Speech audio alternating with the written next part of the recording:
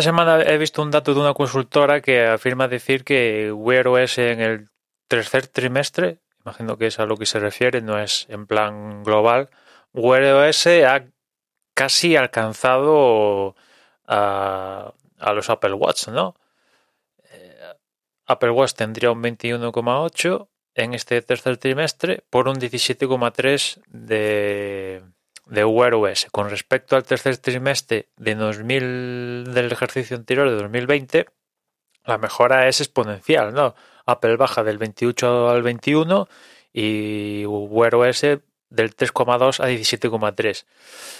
A mí me sorprende, ¿no?, que WearOS haya estado tan cerca, ¿no? Porque, a ver, quizás el punto para aumentar las ventas y tal haya sido la nueva versión de WearOS junto a la unión de Samsung, pero que yo creo que únicamente está disponible a día de hoy en el nuevo Watch 4 y sus variantes, ¿no?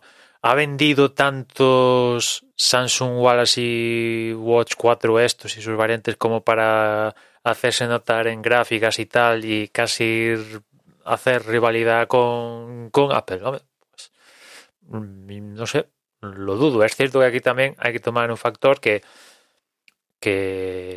digamos que el Apple Watch Series 7 se ha retrasado, ¿no?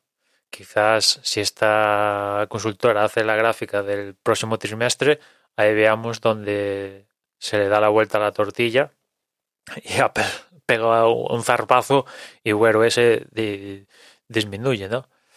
Pero en fin, lo que sí que muestra, si es de fiar todo este estudio de esta consultora y tal, es que WearOS vía Samsung o al final que sea ha conseguido cautivar al usuario, ¿no? Lo cual pues no son malas noticias, francamente, ¿no?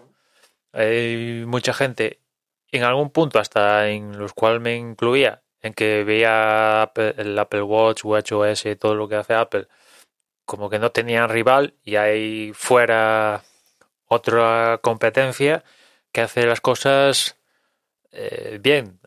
Es que aquí también hay que tener en parte qué ecosistema tiene uno y tal, porque claro, no es la misma historia, ¿no? No es lo mismo tener un Samsung Watch y también tenerlo acompañado de un aunque pueda funcionar en todos los teléfonos Android, pues no es lo mismo tenerlo en un OnePlus que tenerlo en un teléfono también Samsung, tú tener un ordenador Samsung, tener una tablet Samsung. Imagino que hay el ecosistema, al igual que con Apple, si tienes iPhone, tal, todo, pues se lleva mejor, ¿no? Y aquí, pues lo mismo con el resto.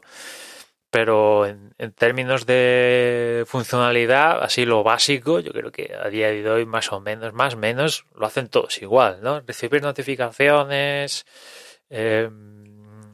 hacerte un traqueo de tu salud, incluso con el electrocardiograma, ya está disponible en otros, o sea que pagar, no sé, el ecosistema de las aplicaciones puede estar mejor en Apple que el resto, quizás sí, no lo sé seguro, pero quizás sí. No sé, más o menos en las funcionalidades puras pues siempre puede haber alguna diferencia entre uno u otro, ¿no? Pero en lo global pues para gustos colores, ¿no? De la misma manera que el Samsung S21 hace las mismas cosas que el iPhone, pues hay gente que decide elegir el iPhone, hay gente que decide elegir el Samsung, hay gente que elige el Xiaomi de turno o el Motorola o tal, haciendo las mismas cosas, ¿no? Con lo cual, pues aquí con los relojes, pues al final ha pasado o pasará o pasa igual, ¿no? Libre elección. ¿Qué quiero decir? Que no es que el Apple Watch sea superior porque de repente tengo una funcionalidad de, voy a exagerar y tal, ¿no? Teletransporte. Claro, eso es una mega funcionalidad killer que evidentemente haría la balanza descompensar, ¿no? Pero es que no tiene ninguna...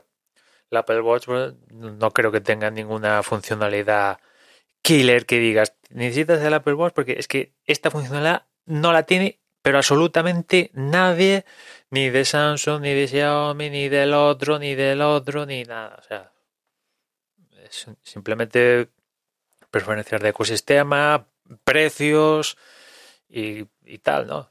Pero en fin, me sorprende que se hayan vendido tantos relojes o lo que sea que monta WearOS en este tercer trimestre, ¿no?